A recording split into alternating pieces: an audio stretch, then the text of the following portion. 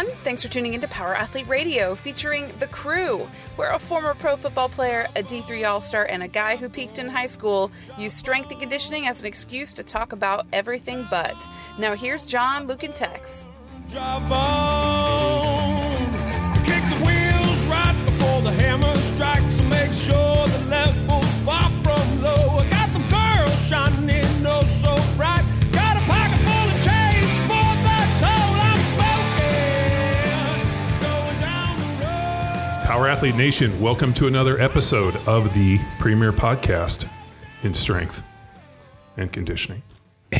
Oh, you fuckers, you still did it. I thought in 2021 we were going to get away from it. That was a whisper echo, though. It was? Oh, okay. Well, we got another brew with the crew, so we're going to hammer through our questions from the hotline, and we're going to pick out a few golden winners and see if we can help influence those of you that are tuning into this amazing podcast.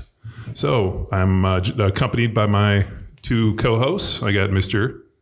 Tex McQuilkin. Hello. Hey there. And Mr. Luke Summers. Nice to talk to you guys. It's a new year. Yeah, new me, new you, new us. All new. I think we're excited. So why don't we start out the year right and get into our first question from our first caller off of the hotline. What's that hotline number? Is it me? 949. No, 929-464-4640. Ladies and gentlemen, 929-464-4640. We can still use the ing in the phone number, right? I'm not sure. I don't know. I mean, I think we can do anything we want. I missed the memo on the ing. We'll have to change the number to, like, what's the new me? Is it again? Are we going back to th? I think if the phone number new me 21 is available, we should jump all over it. I would be okay changing the number. I mean, I feel like we've given, have we really given Ingo B his credit for that? Oh, I don't know. I don't think it was it Ingo's idea? No, I was just wondering because, we're saying ing 0. So maybe I figured he would, I don't know that he's picked good up on assumptions. I don't know that he's picked up on it. Well, he probably doesn't listen to the podcast. Oh yeah, that's also true. Because if he had, we'd be ringing it from everywhere. So, well, we do have a caller that listens to the podcast religiously. Allegedly. I don't know. That one seems a little contested, but let's get into it. He's been into it for a long time. So this is Block 1 coach Connor Lynch out of Arlington, Virginia. Ready. Tex, Luke, Johnny Bud, Connor Lynch here, long-time caller, first-time watcher, looking to pick the brains of the team full of dreams, the squad full of buds, the dudes from the cruise, the guys with the laugh machine for answering on Earth. Anyway, I was about to deep dive into the shallow end of the pool of knowledge where Tactical Coaching resides. By the way, why Tex? Is it his IRS-ready sense of humor? His intense stare, reminiscent of a taxidermied Wolverine, as he works to comprehend the menu at Chipotle. Tune in next week to have all the above and more confirmed. Anyway, I was checking out this video on movement solutions in program design. It's up on the old YouTubes. And I couldn't help but notice the first comment was from a shirtless guy who was beside himself with excitement as he complimented Tex on a quote-unquote amazing transformation. This raises many questions. First, Tex, given this most recent one, what's the current total of compliments you've received from dudes who are missing a shirt for life changes you've made? Second, Luke, John, have you ever been called a hero in an online comment? If not, what does it feel like to be sitting in the presence of someone who clearly has been and therefore is?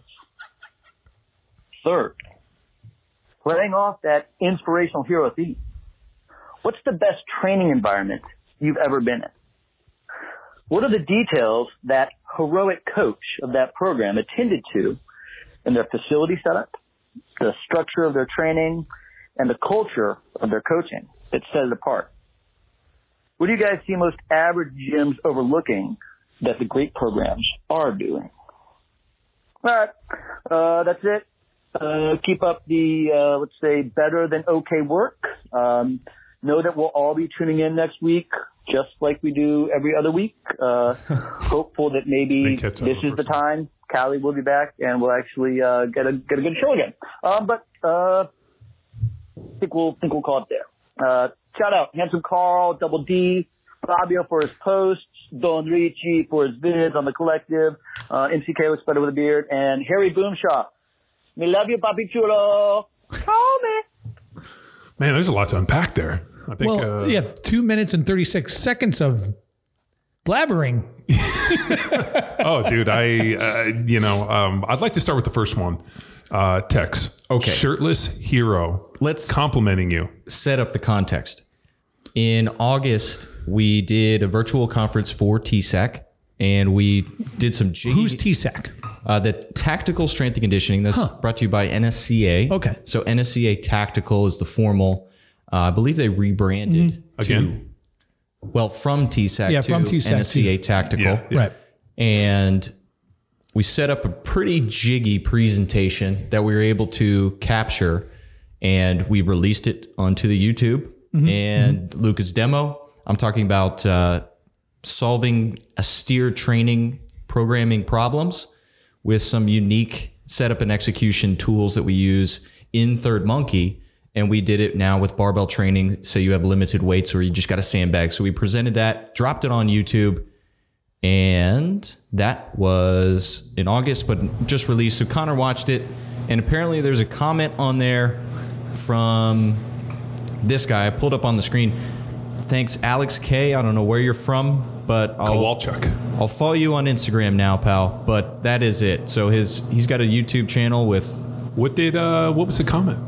Oh, I didn't know if you actually. Amazing transformation, bro. You're a real hero. That was the comment, huh? Wow. Here it is. Amazing transformation. You are a hero, bro. and a bunch of. Now he's missing the comma instead of missing being a lot. like, I think this you dude's- are a hero, comma, bro, or is it just hero, bro? All kind of Now, all one word. Here's I the think real he's from question, Russia. because there's two people in this video. Does he think that I transformed into you, or that you transformed into me? Well, I think that they're using it more in like the transcendental state, kind of similar to maybe like Stephen Strange in Doctor Strange, where he can transcend different dimensions to enter new ones. I like Luke's take. I think it's more of like the prestige. Like I enter in one door. Because for context, you got to watch the video because we have some star wipes between like the barbell and the lecture whiteboard. Yeah, because I think at the time we had like resources and crew to do like really bitchin' live productions, and I knew everyone was going to be sitting in front of their fucking home office on their like fumbling through their webcam, and I'm like, we put up a 3-camera system, put our live switcher at work, and like had a live production assistant, and it was fucking hilarious to see like the contrast of it. So we did 2 virtual conferences in the previous year. So that one was- the proverbial that was- teabag. So that one is actually. Well, so we started off with the Camp Gladiator. We hosted virtual, and we're like, yeah, that was cool, but. Yeah. And then with TSAC, the second opportunity, we're like, let's do it right. Let's fucking blow some minds. Yeah, because the Camp Gladiator was the 2 webcams, right? We just had 2 webcams, and we were bopping 2 different like- angles. Yeah. And then we decided, it was fun. But needless to say, Prizo is on Power Athlete HQ YouTube. If you want some context, and then you can go ahead and like this bro's comment. And I encourage you to deep dive his YouTube channel.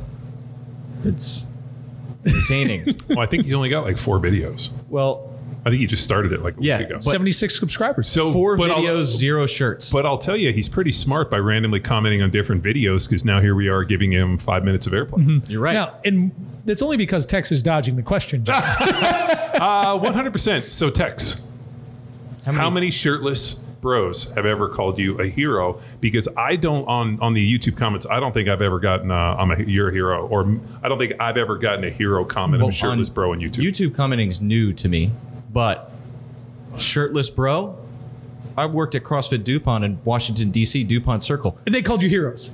You better believe it. So Eric Peterson, please. I've got 2 points Back of that up. contention with that, John. May I? yeah. Number no, one is I'll give you a long lead. new YouTube commenting is new to you. You've never been lost in the wormhole of a YouTube comment thread. No. We said years ago that the lowest level life form on the planet is the YouTube commenter, and I believe that was like 7 or 8 years ago we made that statement, because the comments are probably from the dregs of society. Yeah, I won't get time for that. Okay, so the whole concept of comments on YouTube is new to you. Well, I don't look at them. Okay. And then all of the comments, not all of the comments. But what about those girls who are like, we love you so much? Yeah, that's the other thing is managing our YouTube channel. Yes. All the comments that I have to remove. The spams. Yeah. The spams that are like, you're cute. We should talk. It's like, Are those? on, man. But I mean, they're just bots. Yeah. I mean, I know. You're like, not today, Russia. Exactly. It's just a bunch of like, whenever they talk about these, I don't know if you guys saw, but like the Russian hackers went in and did like a huge information grab. And like at first they were like, no, they didn't get anything. And now more and more stuff's coming out about like how deeply they penetrated within our defenses and all this. And then I see these YouTube comments and I'm like, did they really? Or are they just trying to spam us with YouTube chicks? Who knows? So, John, I guess that leads us to question 2. Have we ever been deemed heroes on the internet by shirtless dudes commenting? Not that I can directly point to. Yeah, mine are mostly in person. Well, yeah. And all the bars you've been banned out of. No, I'd have to say, I don't think so, man. You are a hero. No, I disagree because your friend's move is to take your shirt off to get kicked out of a bar if you want to leave. You're not allowed to leave bars on your own accord. You must be kicked out. Yeah, but the word hero has never really worked into that. I mean, it could be now. But here's the thing. I'll tell you why. Because we already have a hero, the local hero, Dustin Tevis. Dusty Crackers. And he has been called a hero on numerous occasions. Well, by himself, and I'm sure by the general public, and in the newspapers. The people he's saving. Yeah. Local hero. I mean, there's even a song written about him. Jukebox Foo Fighters? There goes. There goes my. As he jumps off the building, like in the Aim for the bushes. Wait, didn't he jump off of a second story into like a bull riding ring, or is that a different pal? That's a different pal. Okay. Yeah. Who Also got kicked out of the bar. Oh yeah. Oh yeah. I mean, Shirtless. You're really not in the Naperville crew unless you've been kicked out of a bar shirtless. Yeah. I mean, it's on your kinda- own accord, by the way. It's like I'm out of here. I'm kicking myself out. Yep, by derobing. Wow. Okay, so what does it feel like to be in the presence? I'm honored. Basking. I'm just basking in the glow, the warmness. 2021. You're the glow. I can Like the Last Dragon. You know, Barry maybe- Gordy's Last Dragon. maybe Callie can work in, or T Money can work in like a little Foo Fighters. There goes my hero right now. There goes my hero. I'm just going to get up and leave. It's a good year, guys. I peaked. I did it. It took you all these years to peak in. All right, so you guys want to? Get serious? Yeah, let's get serious. All right, so what do you guys think about best training environment? For me personally, the best training environments were one where the competition was at a premium. Like when people came in, they were consistent in showing up. They weren't flaking like 2 minutes before on a Monday, but they were showing Shots up fired. early. Shots fired. So they were showing up early. Everybody had a pretty detailed game plan of what they wanted to accomplish. And people were kind of constantly outgoing and trying to, outpace each other. So if you could do 10, I could do 11. If you could do this, I could do more. So I think there's an interesting camaraderie for me personally in the gym environments. And I saw this in the NFL. I saw it in college when, especially in college, just because we didn't really have shit. Everybody was pretty poor. Like the only thing we had was like a weight room and maybe $5 at Steve's Korean Barbecue for chicken and rice. So it wasn't like people didn't really have any other options. So we lifted weights and we trained. And when we couldn't train, we went down to the RSF, which was where the students trained, and we go in there and just try to do crazy shit to blow their minds. So I think like if there was a good competition and you had a solid training partner, somebody that was hopefully a little bit stronger than you, and you guys heard us say for years, if you're the strongest guy in the gym, go find a new gym. Making sure that you have training partners that can handle some heavy loads, that are pushing you to do stuff, people that are creative, can, reach out and push you to do what you need to do and allow you to try to get to the other point. As I know, training by yourself gets real old. So having a good environment, when we had a pretty good training environment at Little Balboa, and then even at the Balboa gyms were a pretty solid training environment. But I think the problem, and what I always noticed, is if the turnover was too high, too quick, it just diluted everything, because then you're coming in and you're trying to get people in. If you can keep like a core group of individuals that had been there for a long time, that's when that camaraderie gets built. Yeah. So I guess as I'm reflecting, I can't remember the dates, John, because so I rolled in October 2nd. Yep. And then the girls were born on the They were born on the 6th. 6th. So then there was a bit of a a dip in your attendance. There was. But then it was that gym. Like you came back with a fury of 1,000 suns, and we were like, it was me, you, Sprague, Chelsea, I think was there, or Bonnie for a little bit, Benny, and like that. So we were in some interesting programs because it was all very new to me, and there was like still a lot of coaching going on amongst the crew, and like you said, the competition, camaraderie, and showing up and accountability, like that. It was just a larger group, right? And then we moved Balboa, and it changed a little bit. Right. And then opened up Power Athlete, and then that changed a little bit. But I would say like back then it was just that was my first time ever being in an environment like that. So that one's the most memorable for me, was that shift. I was looking at old pictures of when we trained at Little Balboa, and there was that one of us doing the blood flow restriction where like we're doing like the chain lunges and like the look of death on your face. And I had my head looking back, and I was looking at that picture just laughing, thinking about like. And that was 22 Jack Street size. I don't know if it was during 22, but at least this Luke was that. Big guy. Like 250, 240. That and then when we but the tricky thing about that one, John, was like, man, that was for me personally like the heat of my travel. That was my 30 to 40 weekend travels, and then trying to hit the 9 to 5 Monday through Friday. So like those mornings were fucking brutal. Yeah. Versus like the mornings now, you can kind of craft your evenings to prepare for the mornings, you know what I mean? But back then it was like that Road Warrior schedule, man, was and a it was motherfucker. Also, and then like when we would have a weekend off, it's like, well, I might as well go rage on the peninsula for 2 days. So then that like talk about self-destruction, man. Like, but self-improvement. But that was like those are priceless times too in terms of training environment, right? Like we would just get in, go heavy, go hard. We were all like still pretty well put together and shit like that. So just thinking back, like looking at some of those pictures of like the old Balboa and like the training environments, and when we had the symposium at Little Balboa with like 15 people. Yeah. And dude, we were just killing people doing the lactic acid threshold test on the air bikes. Yeah, I had to get some picture like there. I didn't get a chance to do it because there was a lot of tech stuff. I think like the Wi-Fi was down. I think you were puking. and I just remember it was who was our guy on the East Coast? Luke Espy. Yeah, Luke Espy fucking torched it. And then recently, what was it?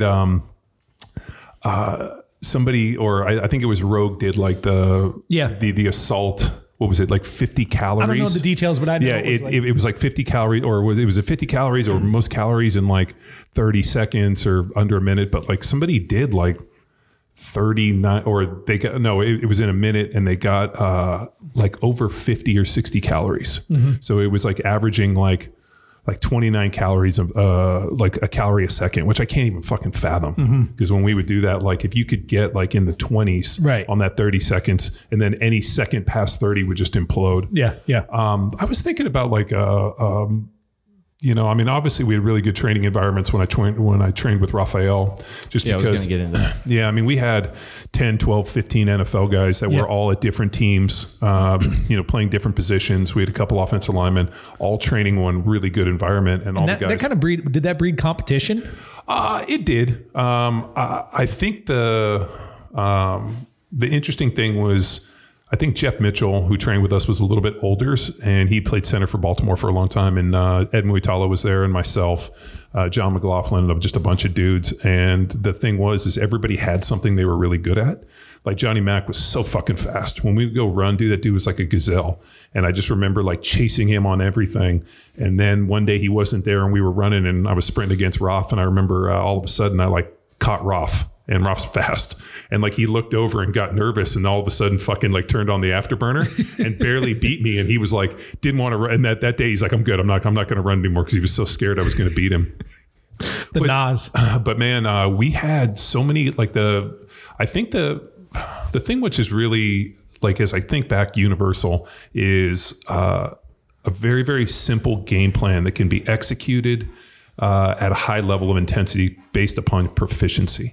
Like, I think like if you get into something and you're unsure about the movement, or what, I don't have this and I got a sub in here, like it adds like just an element of like a little bit of like taking your foot off the accelerator, showing up, being like, hey, we're going to hit these moves. This is what the intensity is. This is what other people are going to do. And then putting yourself in that training environment, and then just giving over to it and allowing it to be, experiential more so than, constantly analyzing and looking at this. And the thing that I really like about following a program opposed from like, and even following other people's programs, not just mine. And I think back in the day when we were following a lot of those, really testing a lot of what you guys see on these different programs from 22 Jack Street and the anabolic cycles and the metabolic conditioning, all the stupid Bulgarian CrossFit football stuff, which I look back on and I'm like, God, I can't believe we did this.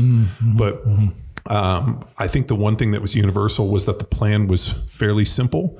It was consistent, and there was a level of intensity that needed to be reached for survival for you to get through this on the other side. Like you had to have fucking, to quote Dave Brewer, all your shit in one sock, which I always laugh at. I'm like, who shits in a sock? Well, is that a question? No, I'm kidding. Connor, ask that. Call back and ask that. To build off that, I've been in a lot of weight rooms, a lot of different coaches, coached under a lot of different coaches, so I had many different cultures that I had to step into and then dictate. At Georgetown, for example, it was all about the spreadsheet, the card, the program, the magic program. That then it was all about this, and you had to put the athletes and you had to follow it to a T. So it's this magic thing that the culture was on a piece of paper, and I did my best, but didn't back and believe in that. And then I got thrust into the University of Texas, and we talked about the magic of Oz, pulling back the curtain, seeing that. And that was very coach based. And Benny, freaking lightning in a bottle, Wiley, he would jump into the training and be that energy and try to elevate the kids to match him on the program, which we're leading 3 sessions a day. But that feels really, really, this word superficial. Like, well, that's what I'm getting at, is that artificial. It was so reliant on the coach versus leading the team, which then leads me to the Ruiz, in which if he needed to step in and do some crazy deep lunge into a step up with 275 pounds in combat boots and jeans, he was able to. And then at the same time, it was relying on all of us as individuals. How my experience was there, we had 2 morning sessions. 1, you participated in as an athlete to get a feel and experience, and 2, you coached. Sometimes you coached first and then jumped in second. But either way, the whole class that he set up, you have a training partner and you're coaching each other up, and then it's relying on the supervision of the head coach to then make sure the execution is there and the intensity. And if the intensity is not matched, any demo that Ruiz presented or put upon the coach, whether it's me or any of the other coaches, it's going to be at the intensity, the expectation that you want from your people. So if it's crossover step to sprint, you are mother effing crossover and step to sprint to win. So that way the people would mimic your intensity, even if their movement wasn't perfect.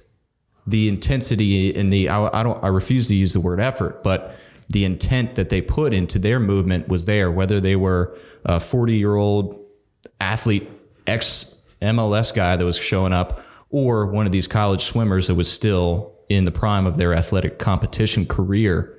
It was there. So that was a little bit different. And then I loved every 3 weeks we had to rearrange the weight room to then athletes to just, you perked up a little bit as an athlete, not knowing what to expect. But then me as the coach that would move all the shit, a little bit different. But at the same time, all these different, where one culture relied on this magic, beautiful mastermind program.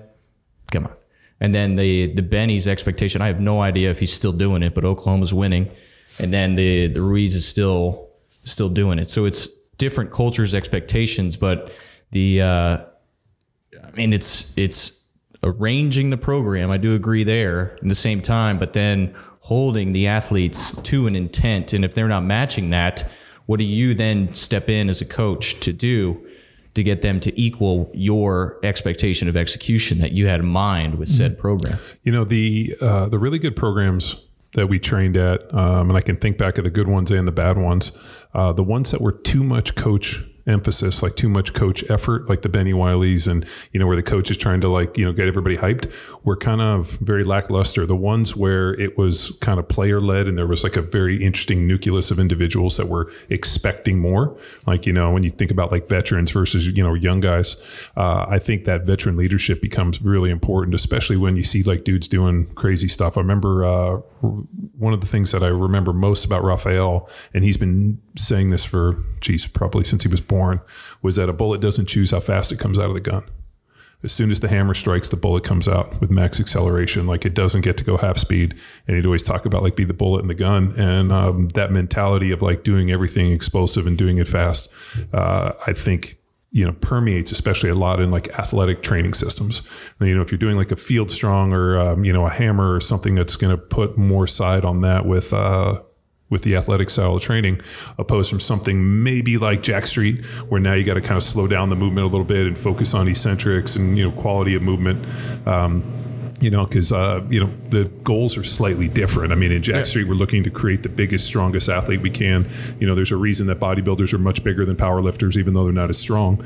So I think that has to be an interesting trade-off of strength work, but also some hypertrophy. So I think there's always got to be this constant emphasis and almost rebalancing, almost like a stock portfolio, let's say.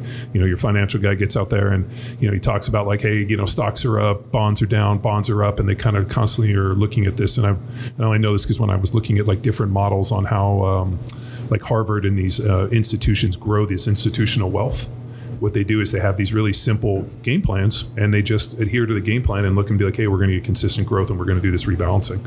And I remember that was a pretty good indication for really training programs where you look and say, all right, what am I trying to accomplish? What's the rate of return I'm looking for? How is the program balanced? Am I doing it when all of a sudden you see strength come up too much? How does speed get affected? If muscle mass and people are getting bigger, how's the strength kind of balance? And so you're in this constant rebalancing of the program. And I think what's really nice, especially on the power athlete training programs, is there is no one size fits all solution. I mean, we figured that out years ago. People are training for different outcomes, different goals. And so they need a slightly different variation, different emphasis for that power athlete program. And that rebalancing happens. And I think what's even more amazing is people following power athlete have figured out how to periodize and rebalance the programming themselves. Like, hey, I'm going to do this for 3 or 4 months, and then I'm going to do this for a couple months. And they almost use this like block periodization of different programs to kind of meet their goals, which to me is something we never really expected, but it just kind of happened. Mm-hmm. And it's whenever I see it happen, like I just was answering questions earlier this morning. A guy who's like, I just spent 3 months on Jack Street, and I'm coming over to Hammer because I need to work on my sprint stuff, and to max out is ACFT. And he's like, dude, I'm the only thing that's preventing me from maxing out is I got to run 30 seconds faster on my runs. So now I want to focus on my runs, but everything else was maxed out. So I always think it's pretty amazing that people find a way to, whether it's rebalancing or, adjusting the EQ, like the one that Dave Tate gave. I went to a talk that Dave Tate gave where he talked a lot about training like an EQ on a stereo, where like you play with the gain and the bass and the treble, and you start playing with all the knobs until the sound sounds perfect. But everybody has a different ear. So then the song changes. And then, right. And then it drops. Mm-hmm. So the beat drops. I think the one thing that's universal is, and I hate the word, I love the word intensity, but I hate how it's used so often in many different ways. But I think when I think about intensity, I think about like focus, having a game plan, everybody showing up, everybody knowing what we're doing, everybody on the same page, and then everybody moving as directly as violently, as well as they can in one simple direction. And I think the programs that I've seen that have failed were the ones that, one, were too complex or offered too much variety too early. We discussed this morning. I think there's a desire by coaches, especially at gyms, that there has to be this idea of constantly varied, that you have to throw new movements at people all the time to keep them interested. And I think while I kind of understand that from like a marketing and maybe client retention problem or situation, the basics are the basics because they've always been the basics. They're the simplest things because they get the greatest return. And so teaching people how to do the basic, primal movement patterns, X, Y, and Z axis, mm-hmm. step, squat, lunge, vertical push, vertical press, vertical or horizontal press, horizontal pull. I mean, all these basically different planes of motion, being able to jump and plyometrics and sprint. Like I told the guy yesterday, the only thing I've never seen anybody do poorly is sprint uphill. Poorly. Like I've never seen anybody run uphill bad. Like everybody can run uphill pretty well. Now the degree and intensity in which you run up is going to be different.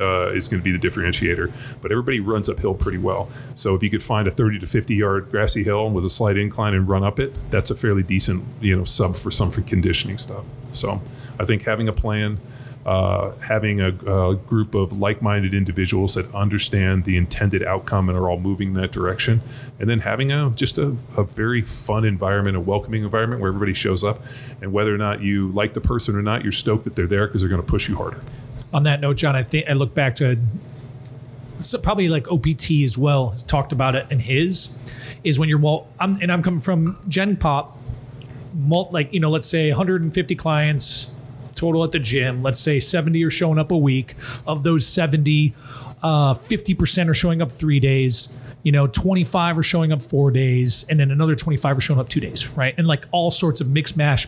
And what you forget as a coach, I think, going into like the culture, intention, entertainment, experience, and all the things that like make training enjoyable is there's a person in that class who like it's the only training session they're getting that week. Now, as a coach, you may have another 25 sessions to coach, and you're gonna you just get complacent. You get tired. You're like. It's not important to you, but you don't appreciate the importance to the individual who's going to be showing up that one time a week, right? And that could be, I don't know if that is a burnout issue. I don't know if it's just you don't have that vision or appreciation for it. But I just look back into like the later portion of my coaching career at Balboa, and like falling into that trap. Well, not necessarily every day, but like you just have those days, and you just fucking forget. I think part of the problem, and this is why the guys that were teaching the seminars for the CrossFit Level 1 for CrossFit ended up not working for like during the week at their gyms, right, or selling their gyms all around and just traveling on the weekend. Mm-hmm. It's really hard to strike magic during the week and then get on a plane, fly somewhere, show up and try to fucking wreck shop on some people on the weekends. And I really, as I look back on that, I'm like, man, that was probably for you guys, and I know it was for me, the like greatest source of burnout, where you come in, and especially when we'd work on the weekends, or we'd show up at this gym, you save the good juju for the weekends, right? And then you burn that juju up. But those guys were legitimately excited to be at a CrossFit football seminar. They were excited to be there. Well, most of them, we hope. Yeah. And you like pour all this, time, effort, intensity, panache. A banana into these guys, and then we'd show up Monday and it'd be like and it would just kind of Eeyore in. And I remember thinking like it's really hard to be up 7 days a week. So and I remember that was pretty universal. I remember like Chuck Carswell, and when I went to dinner with a bunch of the Level 1 guys for that event I did at the NFL, not one of them. Well, they had all, everybody had sold the gym. If they hadn't sold the gym, they weren't coaching during the week. They had people coaching for them. They were just doing some management stuff, right, but they were saving all their energy for the weekend. So I think it's just really hard to pour all that time. And I think the issue, and you alluded to it perfectly, where people show up and this is their 1 hour. This is their moment. This is their 1 hour out of the 24, and they want to be inspired. They want to do this. And you've been doing this since like 7 a.m. Yeah, right. And that's why it's not an easy job. Yep. So I guess, with that said, maybe it's recognizing burnout, having resources, like investing in the resources and talent and coaches to maintain the expectation, the culture, the environment for if you're running a gym as an owner operator, or you're in a team training space as a strength coach, let's say D3, D2, and you're working 50 fucking sports, like you need a staff to help you spread the load, right? And I don't know if that's what Connor's looking for out of this question, and maybe some insight that we can share on that final point, which he was asking, like, what are other gyms doing that you've seen in that culture that we have thrived in and seen as a culture athletes thrive in? Well, to add on that, I mean, to help from my perspective of what most average gyms are overlooking is the common vernacular within their movement and their coaching. So you got 4 coaches. So to build off what John presented within the Power Athlete programs, we know when I move from a Bedrock into a Jack Street or into a Field Strong, or transition from Jack Street into Hammer because I need more running for my career, the movements, the language that I'm stepping into is consistent, is the same. So if my staff of 4 or 5 coaches are using dead bugs, or using the same movement language, then it's easier for us to step in. I can assume that this person that I'm coaching has done dead bugs before. It's the culture within the small gym, the micro gym business, where I have a coach that, okay, you coach at this gym in the mornings and then you come to me in the afternoons. That is going to be a problem. You need to make sure that all coaches are speaking the same language of movement. And then that's going to make burnout less likely because, one, you're investing in their education. So you are investing in them as individuals. So you're going to keep their energy and morale up. And Connor, if you want to do more teaching, that's where you enjoy speaking, and that's going to increase or decrease your burnout. So getting this common language of movement throughout will be more beneficial to your clients. And that's what I imagine a lot of these successful gyms are doing. It's just whatever language that they want to instill. We've found that successful. It's just what we do. And I feel a lot of other gyms are overlooking that because they're still in the mercenary coach model where they're just picking up people to pick up 1, 2, 3, 4 classes. Well, what makes a good gym? I think that's an more interesting point. Like, as we've kind of looked at this stuff, I mean, there's really kind of two models, right? You're obviously in the global gym model where you sign up a bunch of people and you hope to God they never show up. Right. Which is kind of like the Gold's Gym kind of 24-hour fitness type of model. But then you have like more the micro gym model. And I think the issue becomes like, if you can maintain your basic clientele, like the kernel, like that, and then I still laugh at thinking about Balboa, that my brothers and their crew of old dudes still show up and train every morning at like 6 a.m. And those guys have been doing it for, a number of years. And I think like those individuals that have been there for years and there's a certain culture, I think that really helps. And I think too much turnover, not only within the staff, and the clientele, I think just hurts you. But I also think people get burned out. So you got to turn people over or find a way to spread them out in such a way. But then it's like, well, I want to make money. I want to coach as many classes. But I think that doesn't help the environment. Do we get it? I think we got it. Are we missing anything? Well, John does have an article from way back. It's called Vision and Culture on Talk to Me, Johnny, which I will link up in the show notes. Cool. Yeah, I actually got Amazing up on Sunday morning and wrote one that's... you got a new blog? I got one. I sent it over to... I'll link in both. I sent it over to our editor for him to go through a little bit and make some thoughts on, but it's really 7 rules or 7 tips for success in 2021 based off of things that I observed in 2020. So vision and culture happens to be in there. Oh, perfect timing, Connor. Well, there you have it. All right. And I think we did it. That's 929-464-4640. 929-464-4640. Leave us another message on the hotline because the hotline is always hot and we're always excited to answer your questions. And if you want to know more about training, come check us out at powerathletehq.com. And you can check us on social at powerathletehq and pretty much anywhere that the internet extends. And for educational resource, check our YouTube, which eventually leads you down a rabbit hole towards the academy. Right. Awesome. And the amount of Shirtless Hero comments that are bound to hit these videos. I'm kind of actually a little nervous that now we're just going to get nothing but Shirtless Hero comments. Oh, this guy's a Shirtless Hero. I mean, we only have like 5,000 videos so whoever wants to shirtless comment them, done. Shirtless Hero comment. All right. Bye. Now it's time for you to empower your performance. Head to powerathletehq.com/training to choose from a number of programs to meet your specific performance goals. And if you like to break a mental sweat too, visit academy.powerathletehq.com and become a real stakeholder in you or your athlete's success. Until next time, bye!